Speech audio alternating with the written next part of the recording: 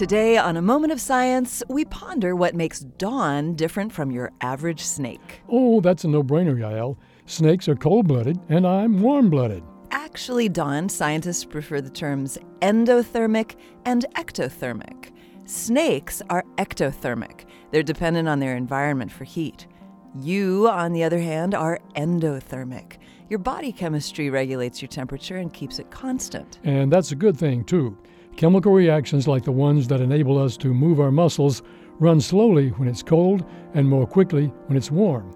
If we were forced to live in the temperature of the world around us, we would lose the advantage of being able to function at night and in lots of different habitats. Instead, every time it got cold, we'd become sluggish and less able to fend for ourselves, and we'd end up having to compete with snakes and other reptiles for the same resources. Right, but Dawn, do you know how our bodies manage to stay warm all the time? Let's see. Every chemical reaction gives off some heat as a byproduct. Maybe all the chemical reactions constantly going on inside of us give off enough heat to keep us warm. Good guess. But our being endothermic isn't a side effect of our metabolism.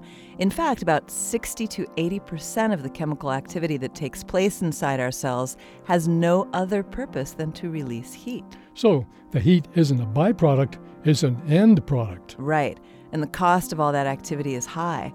That's why endothermic animals need more food to keep functioning than ectothermic animals of the same weight. This moment of science comes from Indiana University.